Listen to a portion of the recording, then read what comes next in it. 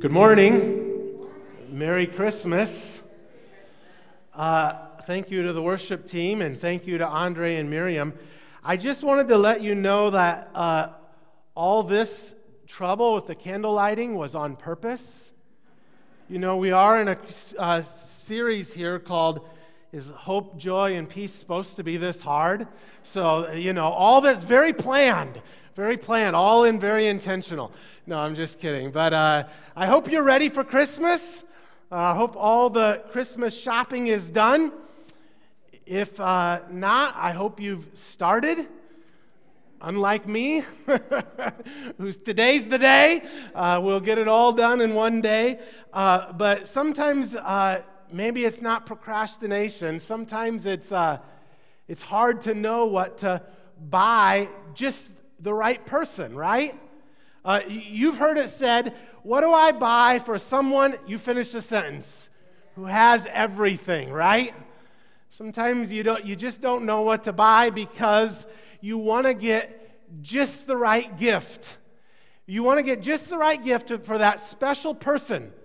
And you know that person means so much that you want to get it just right. And it's a little bit hard. It's a little bit of a struggle because you want them to know that they're important to you. This is always my dilemma with my wife. Like, what do I get? When we first got married, it was easy. Now it feels hard, but I want it to know that she's worth it. Today's sermon is on worship. And I see a parallel between worship and gift giving. Because gift giving, in some ways, you want to express to the person that they're worth it. And worship, at the heart of it, is the idea that we want to express to whatever we are giving our praise or adoration towards, that they are worth it. The English word worship comes from the idea of something is worth ship. That's what we get the word worship from, that it's worth it. That when we worship something, we are declaring in our praise and our adoration that we find what they have to offer valuable, important. They bring joy and happiness to our lives. Now, we can worship all kinds of things. We give our praise and our adoration to sports teams, right? Dee Dee gives an amen to that one for her Bruins. And some of us will boo that because that's not our team. We find happiness, joy in our team, in the latest movie, in the iPhone 13, in the new car, whatever it is. We've said these things are valuable, and so we give, and so we naturally say, "Hey, that's great," by our lives and by our words. Now, the question that I have before us this morning is seeking God worth it? Is seeking God with our lives worth it? Now, you might think that's a no-brainer question. We're gathered in church the Sunday before Christmas. Obviously, that's a no-brainer question. But I don't really think it's such an easy no-brainer question because many people have decided with their lives that God is not worth it. They've decided with their church attendance, they've decided with the dedication of their lives, they've decided with the things that they're going to give their attention to, that for them, God is not worth it. And this not only goes all around the society that we live in, but even among us as Christians. How many of us can say with all of our hearts that we are living for a God who is worth our attention and our effort to live our lives for? Is God worth it for you? Because it's going to be hard. It's going to take effort. Is God worth it? In the Christmas story, we are familiar with the Magi. The Magi are kind of staples in the Christian in the Christmas story. And these guys went to great lengths to seek Jesus when he was born. So in asking the question, is seeking God worth it, we're going to look at their search for the baby Jesus and to look for evidence in their journey of if it was worth it. Now, as I said, the Magi are staples in the Christian story, and this is how we usually think of them. 3 guys walking across the desert with palm trees in the background, wearing flowing robes, crowns on their heads, kings. We oftentimes sing about the Magi, we 3 kings of Orient are. And we get this picture of the Magi. Well, actually, I don't think this postcard image of the Magi is all that accurate. First of all, in the biblical story, we're not told that there are 3 per se, because we oftentimes think 3 because they bring 3 gifts: gold, frankincense, and myrrh. And we oftentimes think of them as these Magi, these kings, these wise men. But their journey is very long. In fact, it's a long and hard, arduous journey. And if we were to travel a long ways across the desert on the back of camels, chances are long flowing robes and crowns would not be the natural attire. And so we have to ask ourselves, what do we really see? What can we really know about these Magi? Well, we should think of them as rugged searchers after the truth. Not privileged, well-dressed kings. They're more Indiana Jones than Queen Elizabeth. These guys are on a quest. They're in search after God to find the Messiah. So what we know about the Magi is found in Matthew chapter 2, verses 1 through 12. This is Matthew 2, 1 through 12. After Jesus was born in Bethlehem in Judea, during the time of King Herod, Magi from the east came to Jerusalem and asked, "Where is the one who has been born King of the Jews? We saw his star when it rose, and we have come to worship him." When King Herod heard this, he was disturbed, and all Jerusalem with him. When he had called together all the people's chief priests and teachers of the law, he asked them where the Messiah was to be born. "In Bethlehem in Judea," they replied, "for this is what the prophet has written. But you, Bethlehem, in the land of Judah, are by no means least among the rulers of Judah. For out of you will come a ruler who will shepherd my people Israel." Then Herod called Magi secretly and found from them the exact time the star had appeared. He sent them to Bethlehem and said, "Go and search carefully for the child. As soon as you find him, report to me so that I may go and worship him." After they had heard the king, they went on their way, and the star they had seen when it rose ahead of them until it stopped over the place where the child was. When they saw the star, they were overjoyed. On coming to the house, they saw the child with his mother Mary. They bowed down and worshiped. Then they opened their treasures and presented him with gifts of gold, frankincense, and myrrh. And having been warned in a dream not to go back to Herod, they returned to their country by another route. Let's go before the Lord in prayer. Father God, now we turn our attention to you. And God, as we wrestle with this question, is seeking you worth it? We pray that you would come and impress upon our hearts in such a way that it would touch us in a real way. God, I pray that we would wrestle with this honest question in our own hearts, that we would put it before you, and that we would determine in our own hearts and in our minds, will we seek after you with all of our hearts? So God, we thank you for the person of Jesus that came to this earth, the God-man, to be born in a manger and to live a sinless life, to die on the cross and to be raised from the dead so that we may have new life in you. And God, we pray that as we turn our attention to him now, that you would come and that this even itself would be an act of worship, that in our hearts that we would delight in you. We pray this in Jesus' name. Amen. There are 4 characteristics that I want to point out about the Magi this morning. The first is their focus. The Magi were focused on the right things. They wanted to know what God was up to in the world. Now, their means for discerning this were to look at the stars. And somehow, I don't know how they did this exactly, but somehow in the stars, they were seeking to find meaning from the Lord. So they were scientists in a sense, because they were studying the stars, but they were scientists looking for theological meaning in the stars.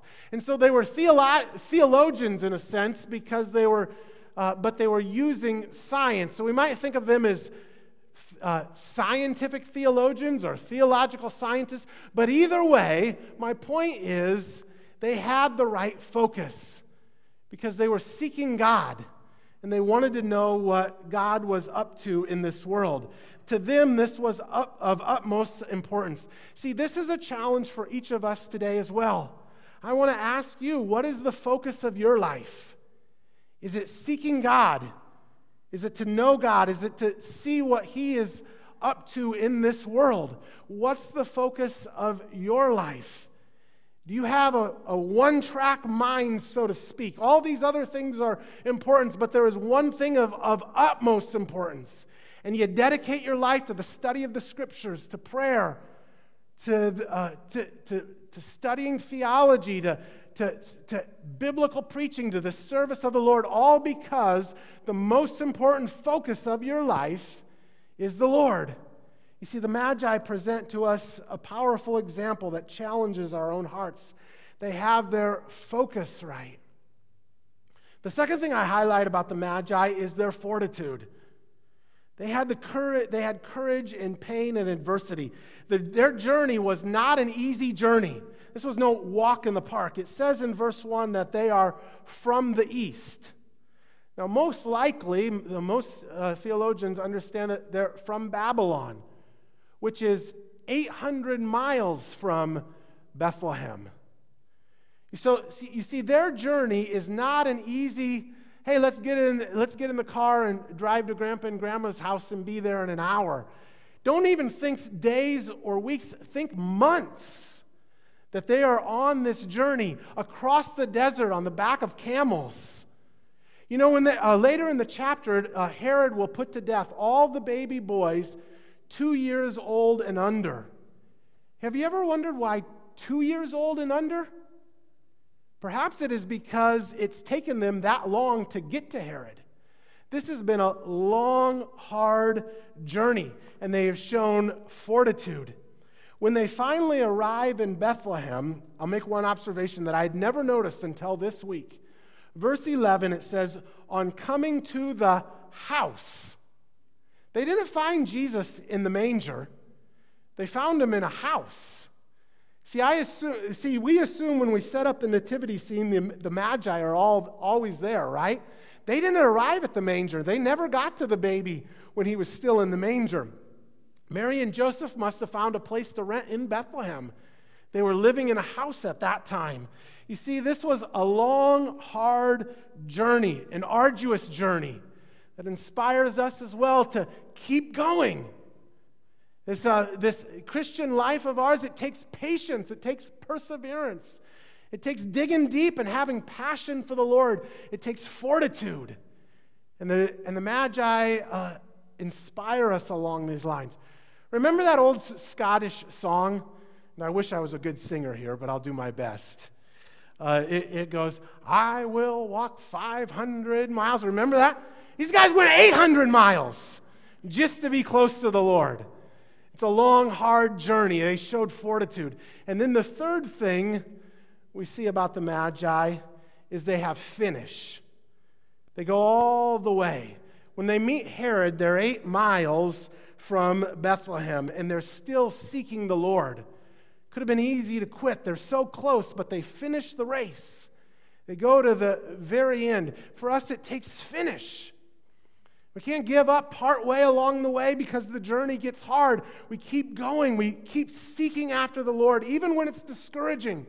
Even when things are not going the way we want, it takes finish.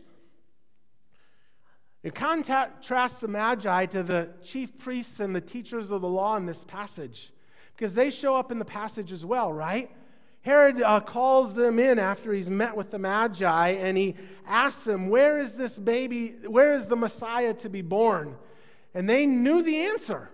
In Bethlehem. They've got a prophecy to quote to back it up. They quote Micah 5:2. In Bethlehem, 8 miles away, but they never make the short journey. See, this I find there's something to be inspiring here among the Magi's finish. We live in a world in which there's not much finish. We might even have the head knowledge like the chief priests do. We know they're all the right answers, but it hasn't translated into our hearts where we actually go the distance to follow the Lord with all of our hearts. I had a dream this past week, and this is true. This was my dream, and in my dream, I pictured a man who was standing in a store before some shelves. And the man was standing there looking at the items on the shelves in the store. And he stood there for the longest time just looking. And then a store clerk came up and asked him if he could help him. And the man simply looked at the store clerk, and the store clerk pulled something off of the shelf and handed it to the man, and the man simply stood there and looked at the store clerk, never took it out of his hand. And I had that dream. I don't usually remember my dreams, and I don't want to read too much into it because I did have some questionable pizza that night before bed. But it seems to me that there is some spiritual meaning here. God is offering us so much, and yet how often do we look at him with a dumbfounded look on our own face? What am I supposed to do with that? God gives us his blessings. He gives us his Son. He gives us his Holy Spirit. He gives us his Word. He gives us peace in our hearts. And yet so often we just stand there and we refuse to take it because we do not dedicate our lives to the Lord. And perhaps it's because we don't know how great what is being offered to us is. I had a conversation with someone this week. Larry and I were talking about our kids when they were young, and I told him when Dawson was young, like 4 years old, like he was just a ball of energy. He would go from one room to the next room and didn't walk there, ran there, even if it was 10 feet. Just constant energy all the time. So I had the bright idea, I'm going to take him to a trampoline park. And, those jumping jacks or whatever they're called, these big trampoline parks. And I said, Dawson, we're going to go to this trampoline park. It's going to be great. And what does he say? No, I want to stay home and play in the backyard. And I'm like, no, Dawson, you don't understand. This trampoline park is going to be great. No, I got these sticks and these balls. Half the kickballs in the backyard are flat. And yet he doesn't want to go to the trampoline park because he has no idea what a trampoline park is. How many times in our lives does God come and he offers us this great life, and we settle for sticks and flat kickballs in the backyard, so to speak, because we can't get our minds around what a life that would be lived with and for Jesus would really look like? You see, God offers us something so much greater than we could even get our minds around. And so my advice to us this morning is take a chance. Seek after God with all your heart. We ask this question, is seeking God worth it? My understanding is, heck yeah, seeking God is worth it. We ought to dedicate our whole lives. He's offering us something so great. This week we're going to celebrate Christmas. But the only way that we really celebrate Christmas is if Christ is a part of your life. You see, Christmas has, as we just sang, Christ at the center of our lives. If you're going to get together and celebrate, but Jesus isn't going to be a part of it, just call it a holiday, will you? Call it a party, call it a festival. I don't care what you call it. Just don't call it Christmas. Because Christmas means that Jesus is in the center of our lives. So how are you to celebrate Christmas? Here's my thought. Tell Jesus he's worth it. Invite him in. Make him the king of our lives. Welcome him in. You see, we're going to have a birthday party. And I've yet to be to a birthday party where the birthday boy wasn't welcome. Right? And so let's welcome Jesus in. He's the center of it all. If we want to celebrate Christmas, tell God that Jesus is worth it. You know, this morning I asked that question, is seeking God worth it? We've been looking at the Magi. We've noticed their focus, their fortitude, their finish. But I've saved the best for last. There's one more thing that I want us to notice about the Magi, and that is their fullness. You see, after they arrive at the house, after their long, arduous journey, two things happen. One, they are filled with joy, and two, they worship Jesus. Look at this. Look at these verses again one more time. When they saw the star, they were overjoyed. They were filled with joy, joy overflowing. On coming to the house, they saw the child with his mother Mary, and they bowed down and worshiped him. You see, joy and worship always go hand in hand. You worship what you find joy in. You worship what your hearts delight in. Whatever you find pleasure in, that's what you automatically and naturally give your attention and your praise to. Nobody had to tell the Magi to worship. They worshiped because there was joy in their hearts. You see, the 800-mile journey across the desert on the backs of camels for months on end was worth it, we know, because they had joy and worship in the end. And your journey of seeking God may be long, and it will be hard. And perhaps you've been traveling for a while already, and your feet are dusty, and your back is hurting, and you've faced Satan's temptations and trials and tribulations, and you've gone down some dark alleys in life, and your heart has grown heavy along the way. It's been a long, hard, arduous journey. But, and here's the but of Christmas, but if you seek God, your life will always end in worship. Why? Because in the end, you will be filled with joy, and you will know that God is worth it if you seek Him. Amen? Amen. That's what the Christian life is all about. In the end, you'll go through a long and hard journey, but you will know that God has been with you, and He has helped you, and He's picked you up when you have fallen. In the end, through it all, you will come to know that God will never leave you nor forsake you. In the end, you will have run the race, but you will not have grown weary, because you will know that God has strengthened you along the way. In the end, you will have hope and peace and joy.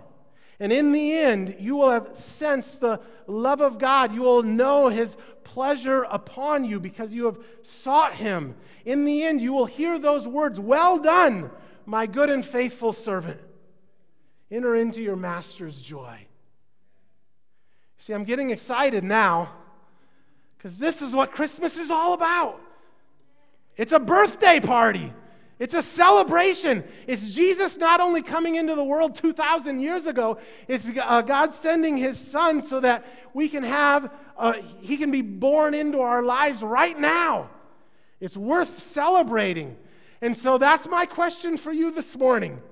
For you to honestly wrestle within your own heart, is seeking God worth it? And I know my answer. My answer is not just, yeah, heck yeah. God's worth it. He's the King of Kings. He's the Lord of Lords. He's our Savior and the hope and joy of our lives. He's transformed my life. Has He transformed your life? I know He can, because He's the one that has the power. So this is my challenge for us today. It's a good challenge. My challenge is to celebrate, to get excited, because you serve a God who loves you so much that He gave His one and only Son, that if you believe in Him, you shall not perish, but you will have eternal life. And that's worth celebrating. That's worth getting excited about. That's a God worth worshiping. That's a truth worth building your life upon. And that's what Christmas is all about. God sent his son Jesus to this earth because he loves you and he wants you to have a relationship with him. Amen. What a great truth. That's Christmas. Let's stand. And we're going to sing Joy to the World here in a moment. And Joy to the World is a great song to end, to welcome in Christmas with this morning. I hope you have a good Christmas.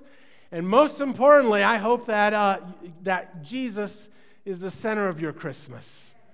That Christ is right there in the midst of it all, because that's what really makes life worth living. You know, we get all excited about Christmas and parties and gifts and everything. Man, the best thing about it is that Jesus can be born into our lives and that we can have a relationship with him. So the worship team's going to come, and the prayer counselors are going to come, and this is our opportunity to celebrate and worship the Lord. So sing it out like you mean it. Sing it out like it's a birthday celebration.